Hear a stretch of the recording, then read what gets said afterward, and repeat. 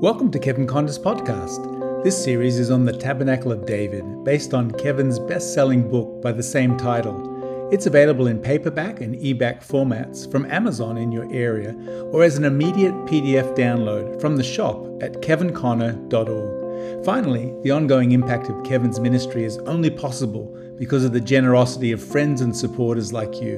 Why not consider making a donation today at kevinconner.org/donate. Thanks very much. And I'm going to read rather a lengthy passage, but I never apologize for reading the word. I want to read verses 1 through to 21.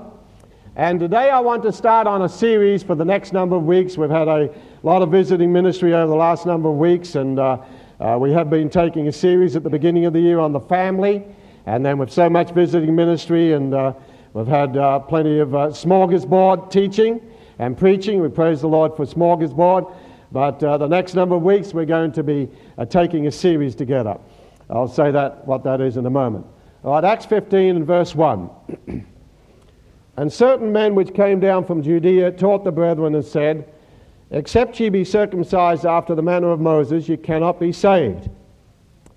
When therefore Paul and Barnabas had no small dissension and disputation with them, and I like what Dick Benjamin says, if they didn't have a small one, they must have had a big one.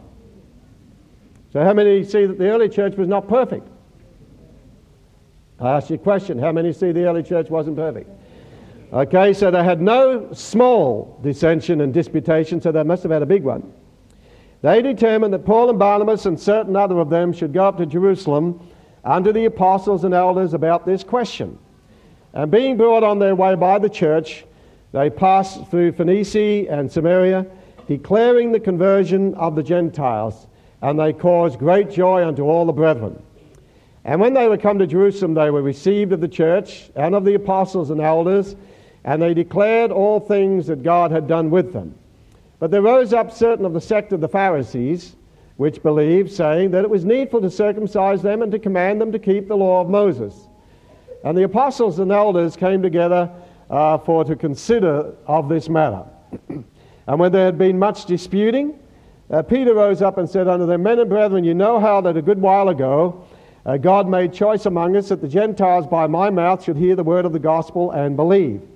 And God, which knoweth the hearts, bare them witness, giving them the Holy Spirit, even as he did unto us, and put no difference between us and them, purifying their hearts by faith.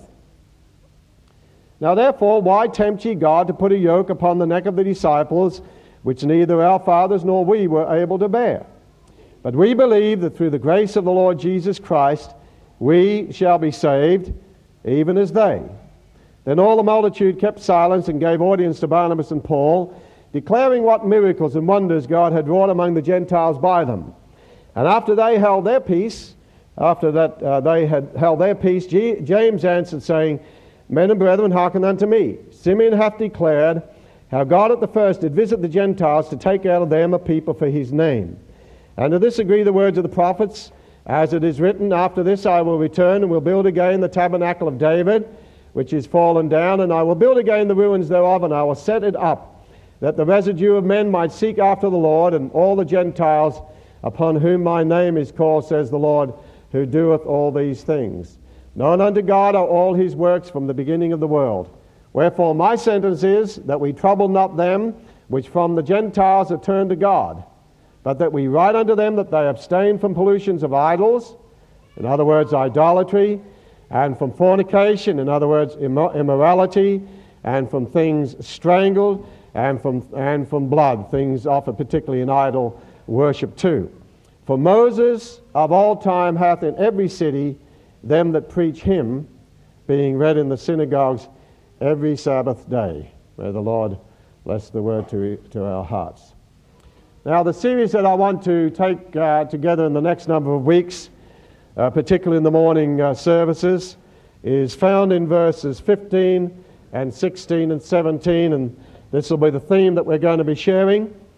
And to this agree the words of the prophets, as it is written, After this I will return and will build again the tabernacle of who?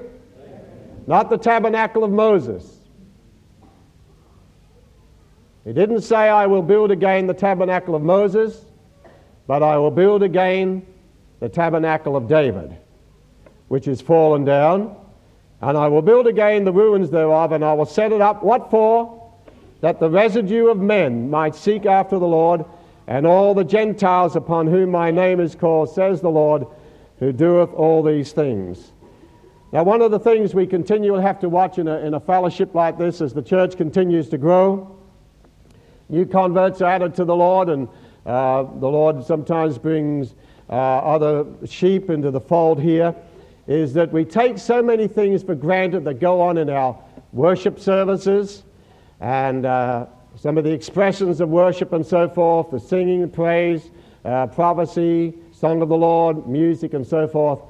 We're going to be talking about these areas, about music in the church, expressions of worship and so forth, and things that particularly belong to the Tabernacle of David.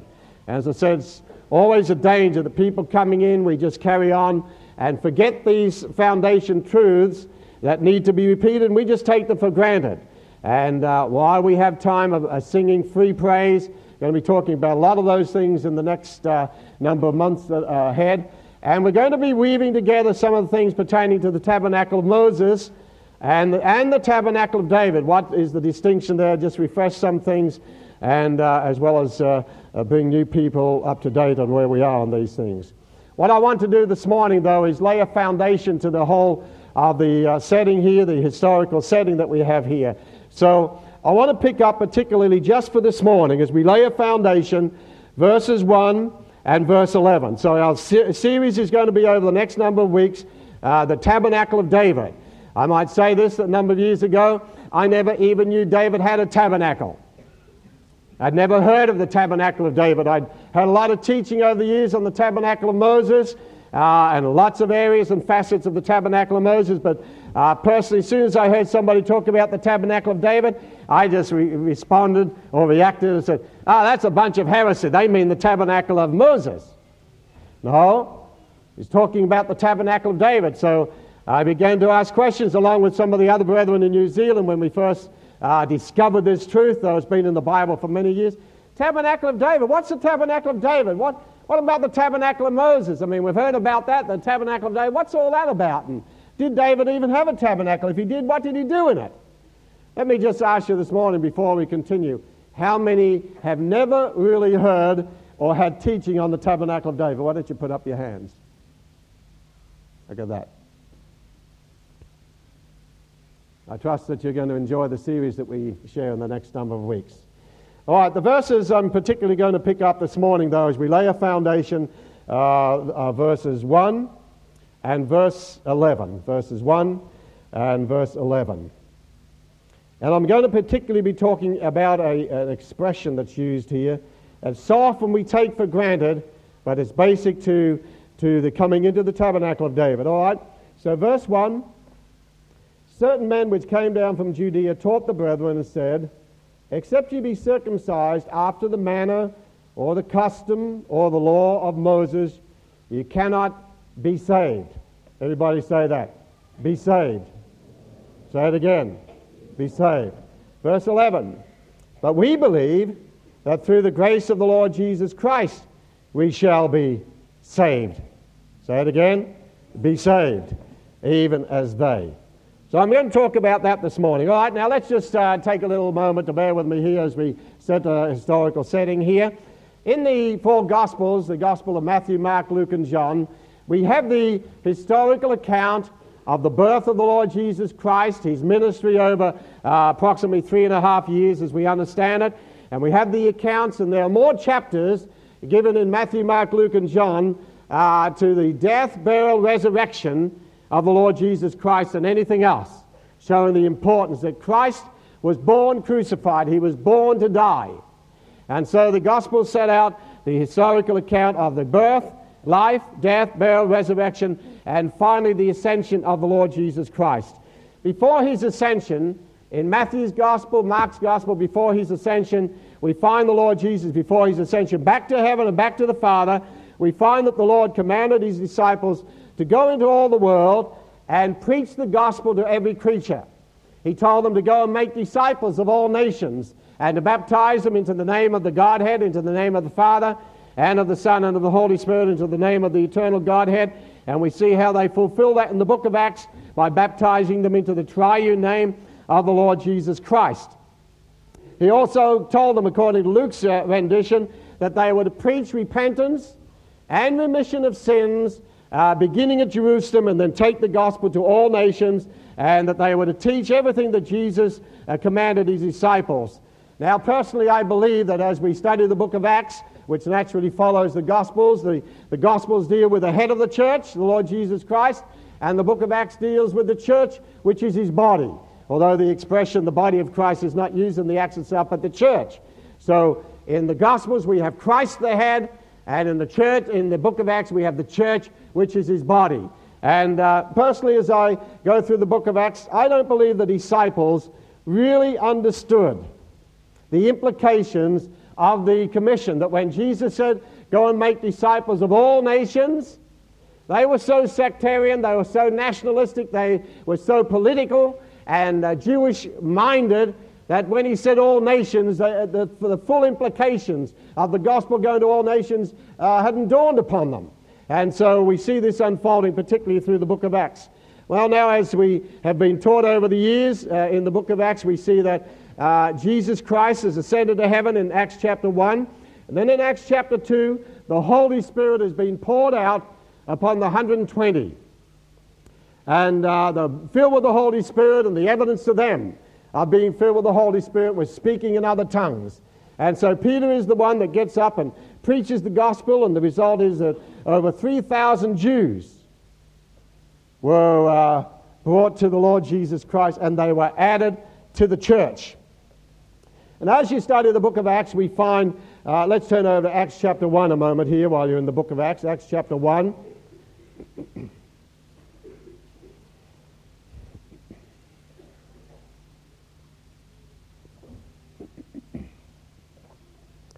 Acts chapter 1 and verse 8 is really the key to the key verse to the book of Acts, and the key verse showing how that they fulfilled the commission, the Great Commission, and the commission in the Gospels in their generation, really. All right, so he says in Acts 1:8, but ye shall receive power after that the Holy Spirit is come upon you, and ye shall be witnesses unto me both in Jerusalem and in all Judea and in Samaria and unto the uttermost part of the earth. And as the book of Acts unfolds, we see them beginning to preach the gospel in Jerusalem, and then in Judea, and then through to Acts chapter 8 in Samaria, and from Acts chapter 8 and 13, 11, 12, 13 onwards, 14, we see the gospel going to the uttermost part of the then known earth, the gospel going to the Gentiles. So beginning at Jerusalem, then Judea and Samaria, and the uttermost part of the earth. So we see the book of Acts unfolding in that way. Now, the problem that we see arising here in this historical setting is this: what to do with the Gentile converts. So far, the gospel has gone to the Jews, and 3,000 saved, 5,000 multitudes of men and women. Then the gospel went to Judea, from Jerusalem to Judea, and the surrounding villages and cities of Judea. Then they were game enough to go down to Samaria and preach the gospel there. Of course, they no doubt remembered what Jesus said when he spoke to the woman at the well, the woman of Samaria, who became the first fruits of an outpouring of the Spirit that was to come on the Samaritans.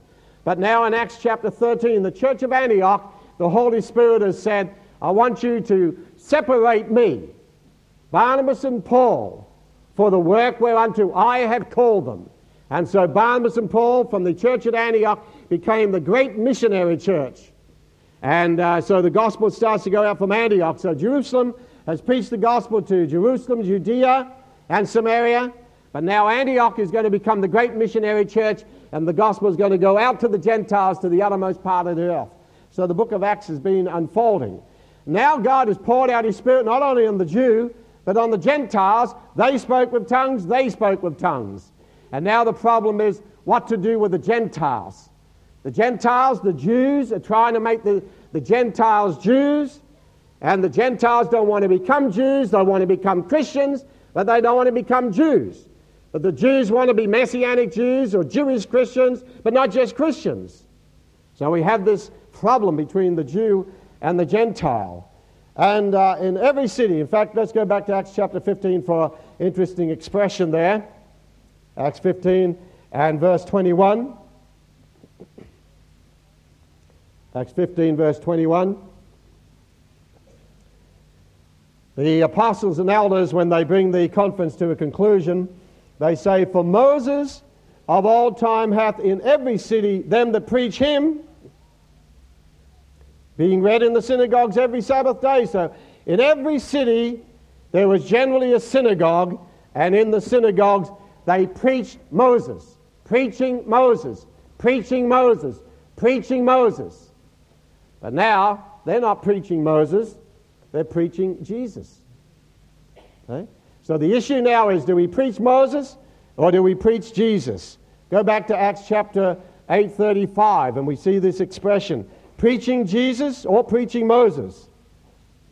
Acts 8:35, when Philip went down to the desert and was speaking to the eunuch, we're told in verse 35, "Then Philip opened his mouth and began at the same scripture and preached unto him" who? Preached unto him Jesus, not Moses. Now Moses has in every city them that preach him, but now the apostles and the disciples and the believers are preaching Jesus. In Acts chapter 9 and verse 20, when Saul, as he's going to become Paul in due time, straightway he preached Christ in the synagogues, that he is the Son of God. They preach Jesus, they preach Christ. They preach Jesus, they preach Jesus Christ.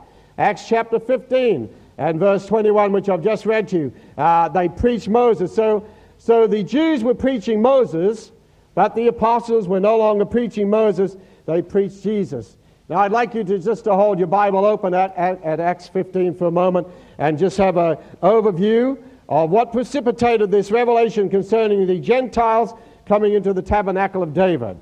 Okay, in verses 1 through to 5, let's paraphrase the story a little bit here. We see the problem.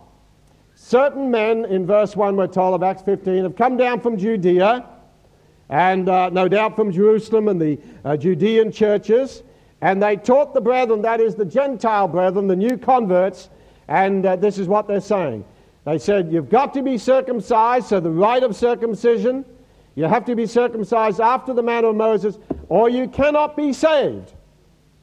And then in verse 5 we have the same thought. There arose up certain of the sect of the Pharisees, and we know how Jesus and the Pharisees got on very well.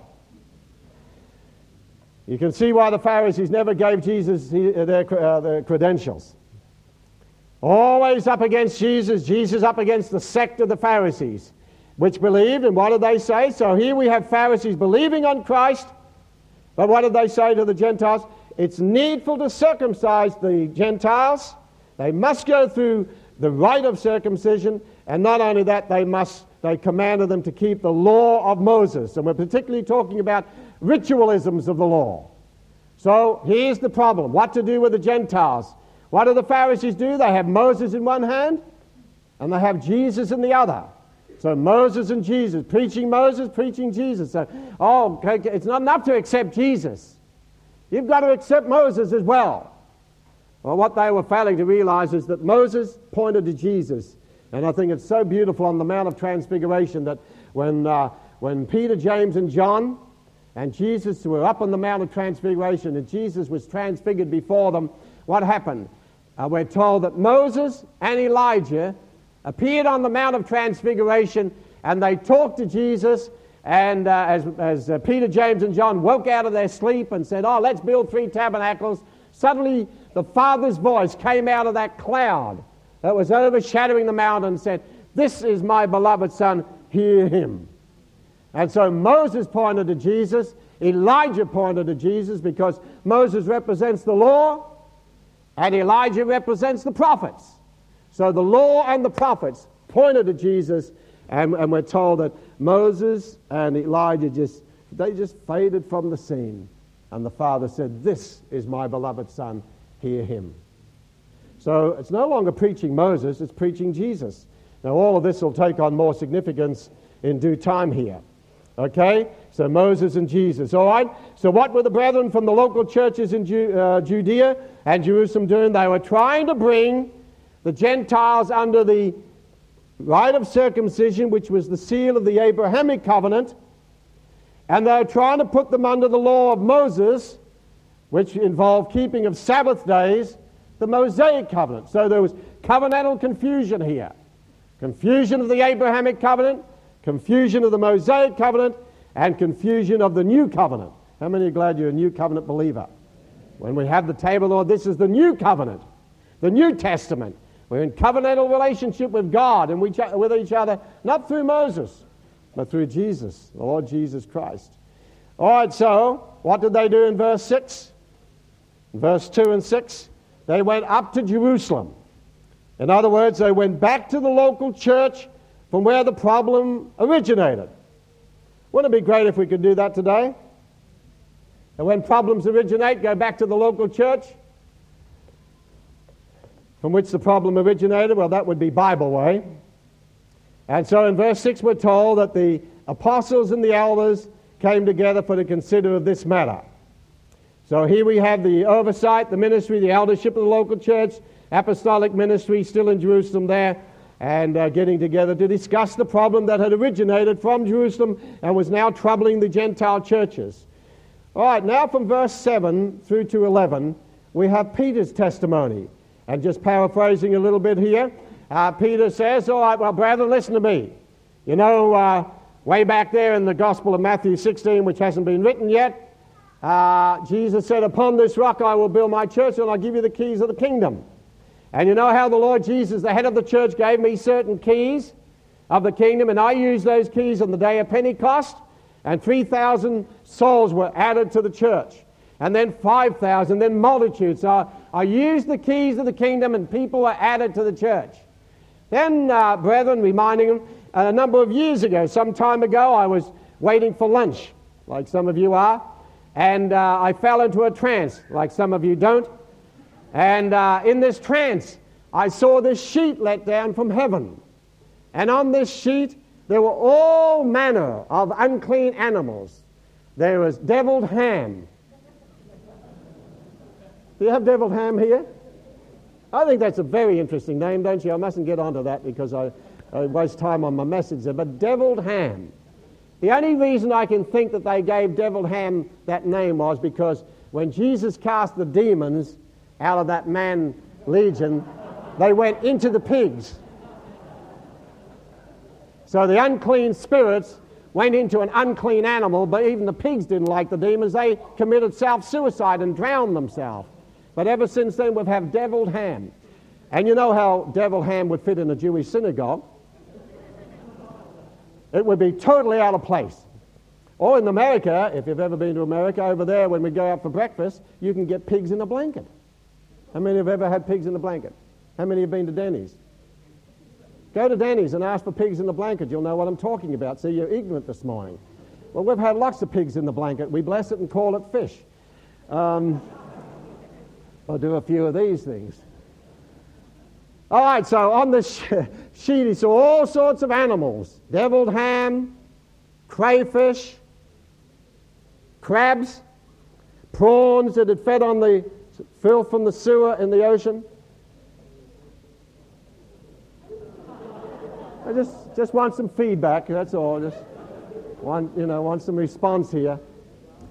Shark's tooth, all those Malaysian things. That gets response, doesn't it? All these things, and 3 times it happened, and the Lord said, rise, kill, and eat, Peter. He said, look, I'm good British Israelite. I'm a good Jew. I'm a good Seventh-day Adventist. No, I've kept all the food laws. Let me just throw this, and he wasn't talking about food laws, by the way. It has nothing to do with food laws, not that one.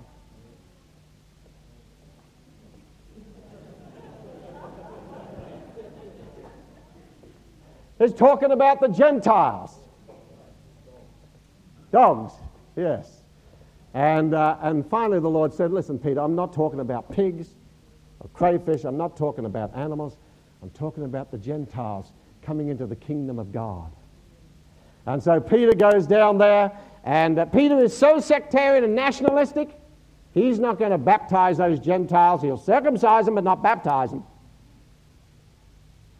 And finally, in the middle of his preaching, he's talking about the death, burial, and resurrection of the Lord Jesus Christ, the ministry. In the middle of his preaching, the Holy Spirit falls on the Gentiles, and they began to speak with other tongues, just like they did on the day of Pentecost. And when Peter got back to Jerusalem, they nearly pulled his credentials. Said, Peter, we heard you went to the Gentiles. You were mingling and shaking hands with the Gentiles, and you had kosher pork.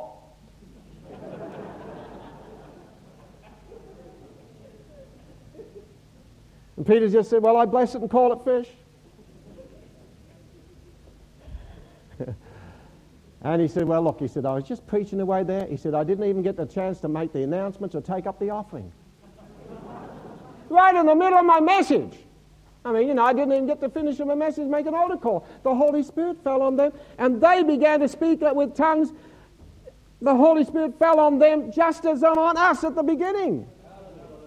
Hallelujah. So he said, who was I to withstand God? And he said, I just got the message. If it's good enough for the Lord Jesus Christ to baptize him in the Holy Spirit, it's good enough for me to baptize him in water, because one points to the other. This completes this. And so I commanded him. I didn't even tell him to pray about it or come to Principles of Church Life class. I commanded him to be baptized in the name of the Lord. Hallelujah. And so they said, well, praise God. Hallelujah. God's visiting the Gentiles. But now some of these Judaizers get around and say, we'll have to have two churches. A Jewish church where you can eat sheep, and a Gentile church where you can eat pigs. Now, what did Peter say? Verse 8. God, which knoweth the hearts, bear them witness, giving them the Holy Spirit, even as he did unto us, and put no difference between us and them. Hallelujah. Purifying their hearts by faith. Now, why tempt ye God to put a yoke upon the neck of the disciples, which neither our fathers nor we were able to bear? And here it is, verse 11. But we believe that through the grace of the Lord Jesus Christ, we shall be saved, even as they. So verses 7 to 11, we see Peter telling what God did through him. He had the keys of the kingdom. He used them to let the Jews in. Now he uses the keys to let the Gentiles in. All right, now what happens in verse 12? After Peter had spoken his word, then the multitude kept silence and gave audience to Barnabas and Paul. And so Barnabas and Paul, they go through what happened in Acts chapter 13. And I can hear Paul and Barnabas saying, listen, we were down in the church at Antioch a number of years ago, and we were praying and fasting. And just as we were praying and fasting and ministering to the Lord, we weren't ministering to anyone else or to one another, we were ministering to the Lord. And as we ministered to the Lord and fasted in prayer, the Holy Spirit spoke. How did the Holy Spirit speak? Just come out there, or did he speak through one of the prophets? Personally, I believe he spoke through one of the prophets. And as we prophets and teachers, the inspirational and the educational ministries were there.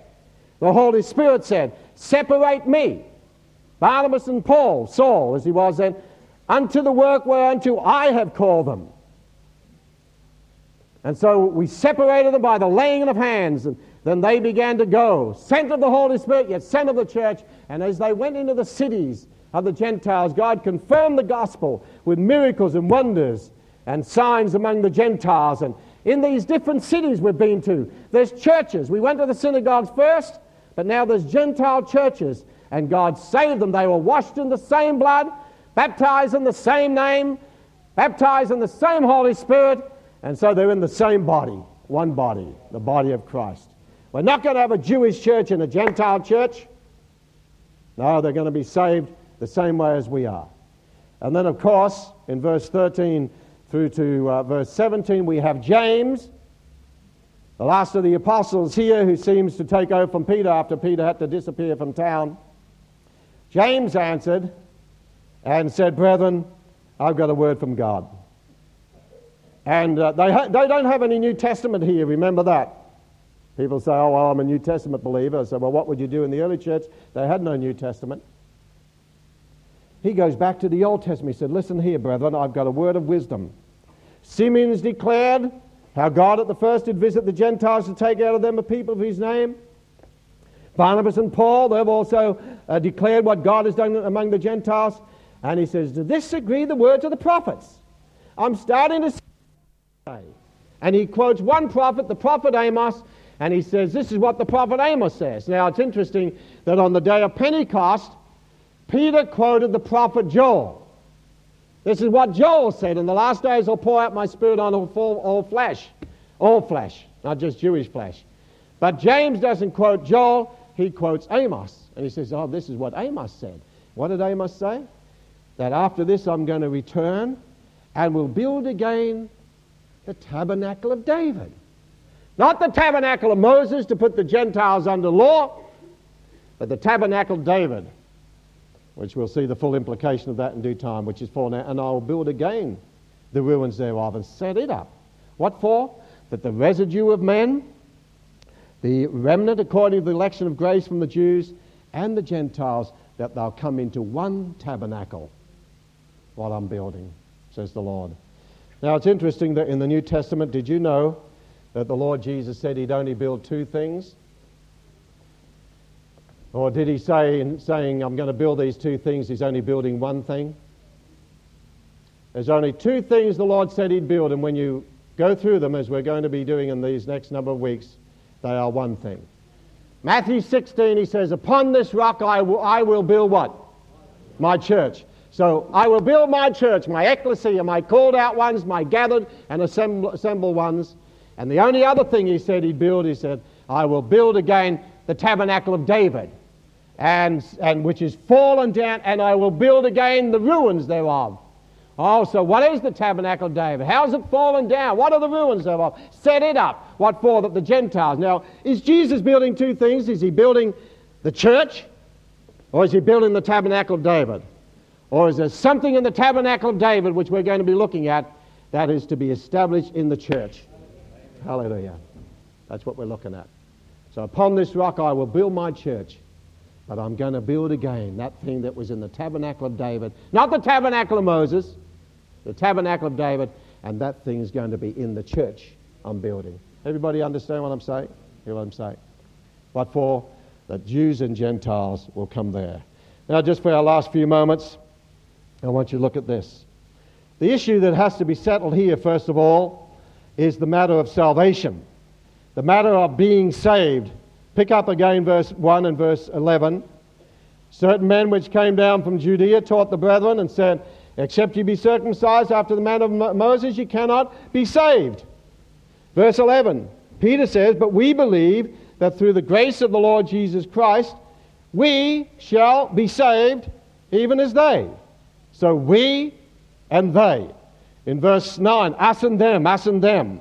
And so this matter of us, the Jews, and them, the Gentiles, or we, the Jews, and they, the Gentiles, this matter of being saved, that had to be settled first. So Peter clearly shows here that it's through the grace of Jesus, not the law of Moses.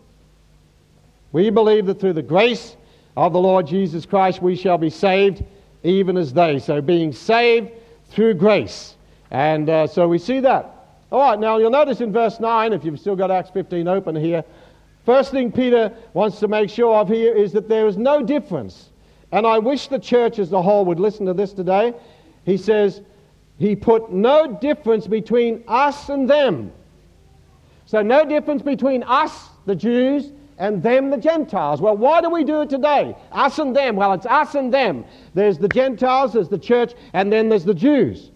So there's us and them. And why do we keep this us and them? There is no difference. I want you to turn over to Romans, to a couple of scriptures here on this no difference.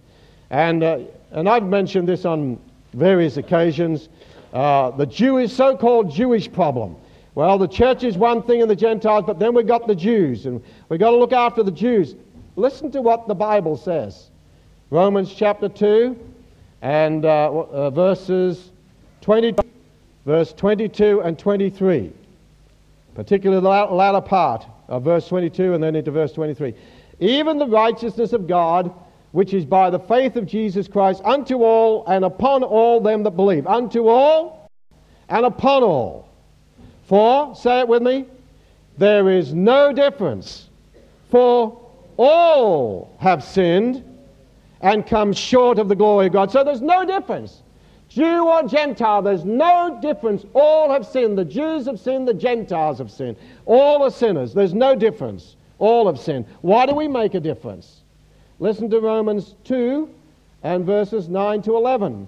Another word here, but the same truth. Romans 2 and verse 9 to 11. Tribulation and anguish upon every soul of man that doeth evil, of the Jew first, and also of the Gentile. But glory, honor, and peace to every man that worketh good, to the Jew first, and also to the Gentile. And let's say verse 11 together. For there is no respect of persons with God. Do you believe that this morning? Does God respect the Jew more than the Gentile? Does God respect the Jew more than he respects the church? All right, why do people say God's finished with the church, he's turning back to the Jew? There is no difference between Jew or Gentile. There's no respect of persons between Jew and Gentile. Why do preachers make a difference? Go to one more in Romans. Romans chapter 10. This is so clear. But see, Peter had to get this because they're trying to make a difference. They want to make a Jewish church and a Gentile church. They want to put the Gentiles in the tabernacle of Moses. No, he says tabernacle of David. All right, Romans 10 and verse 12. Romans 10, verse 12. For there is no difference. Say it with me. For there is no difference between the Jew and the Greek. Do you believe that this morning? Do you make a difference when there's no difference? For the same Lord over all is rich unto all that call upon him. For whosoever shall call upon the name of the Lord shall be saved. Oh, so you don't have to keep the law of Moses and the circumcision to be saved. We believe that through the grace of the Lord Jesus Christ, we shall be saved. So there is no difference. God is no respecter of persons. So Jews or Gentiles, all are sinners, all need salvation. There is no difference in nationalities. All are lost. All have sinned and all have come short of the glory of God. All need God's grace. And this morning as we look at, there's no difference. All of us are sinners. All of us need the grace of God. All of us are lost apart from the grace of God. Can we say amen? So there's no difference between Australians and Malaysians and Russians and Chinese and Japanese and Californians and Californian poppies and anything. There is no difference, for all have sinned. No difference. We've got to settle that. So Peter said, God put no difference between us. So what are we putting the difference for? And then he says, we believe that through the grace of the Lord Jesus Christ we shall be saved. See, the Judaizers said you've got to be circumcised and keep the law of Moses to be saved. Peter says you're going to be saved through grace. The grace of the Lord Jesus Christ, not the law of Moses. I keep saying this. One of the great dangers we have in a church like this and in any church is that we develop religious cliches. How many are saved today? What do you mean being saved? Well, years ago, as most of you know, I used to be in the Salvation Army, and I really got saved there. And then I was at the age of 14 in the city temple, and then when I was 18, I joined the Air Force, and the war finished in 6 months. No thanks to me, of course. And then I was in the open-air campaigners, wear my Air Force uniform on duty, and I'd wear my Salvation Army uniform off duty. It was marvelous. I led 2 lives. And then they said to me, have you ever been born again? And I said, born again? What do you mean? Oh, if you'd been born again, you'd know you were born again. So I got born again a second time. I thought I did. I was saved back here, but I was born again here. Now, how many are saved here? How many are born again? How many don't know where they are? Huh? And you see, we didn't, in our citadel, we didn't sort of talk about being born again. We talked about being saved. How many Salvation Army people here? Ex. What are you doing? Stand up, all you ex-Salvationists. God help you. Look at what's happening to the army. General Booth, what's he going to say? He's going to say, hallelujah, fire a volley. Amen. Are you saved? What do you mean being saved? If I come at me and said, are you saved? Yeah, I'm saved. What do you mean? What do you mean? Darren, are you saved? Yes. What do you mean? I mean, I know I'm putting you on the spot, and I'm almost saved by time here. See, but, you know, we go up to a sinner and say, are you saved? Pierre's a sinner. Saved by grace. No, don't qualify that. Are you saved? Yes. What do you mean saved? I believe on the Lord Jesus Christ. You believe on the Lord Jesus Christ. Well, I believe in Napoleon Bonaparte. What's the difference? Not good enough.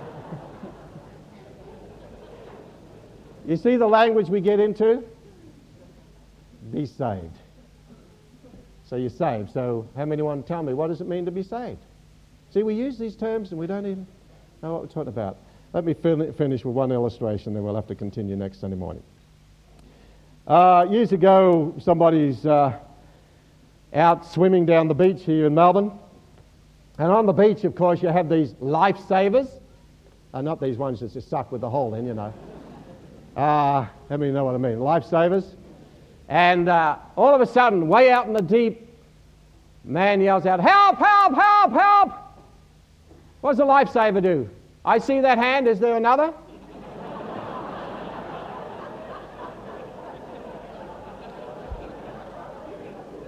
Does he do that?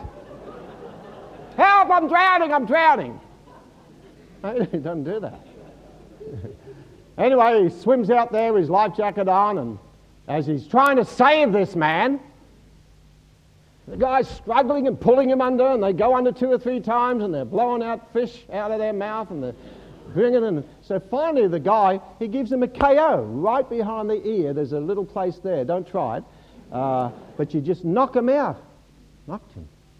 And people were watching on the beach and thought, oh, that's absolutely terrible. Why did he do that? Why did he give him a KO? Anyway, he drags him in, floats him in, and then resuscitates him and everything like that. And finally the guy comes to, and he shouts, oh, I'm saved, I'm saved, I'm saved. Saved from what?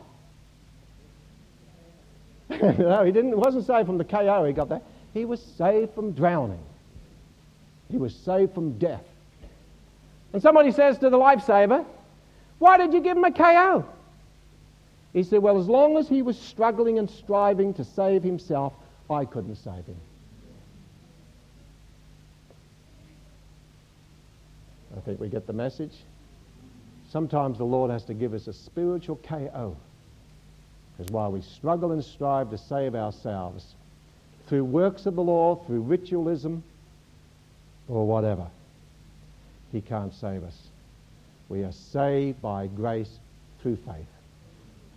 We believe, not through the law of Moses, but through the grace of our Lord Jesus Christ. Let's all stand. We're going to continue this next Sunday morning. And when we get into the areas of music and praise and some of those, we're going to have a great time. But we need to have this foundation laid this morning. Let's just bow our heads in prayer a moment. And let's close our eyes, no looking around. Maybe there's somebody here this morning, and you say, well, I'm not saved. I've never accepted the Lord Jesus Christ as my own personal Savior. And this word that's come this morning, I realize that I am drowning in sin. And I've been struggling and striving to save myself. And I realize that Jesus Christ has to save me. You want to be saved this morning. Saved from being lost. Saved from hellfire. Saved from sin. And the Lord Jesus Christ is here to save you this morning. So just while we've got our heads bowed and our eyes closed, if you don't know Christ as your own personal Savior and you want to be saved, why don't you just raise your hand wherever you are in the building? Anybody here this morning?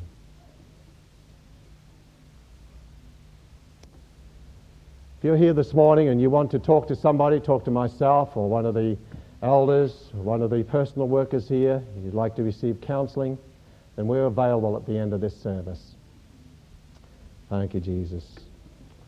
How many are glad that you are saved this morning? Why don't you just lift your hands to the Lord and thank Him this morning? Because you can't get into the Tabernacle of David unless you're saved first. That's where it begins. Hallelujah. Be sure to visit kevinconnor.org for more information about Kevin, his books, and his ministry.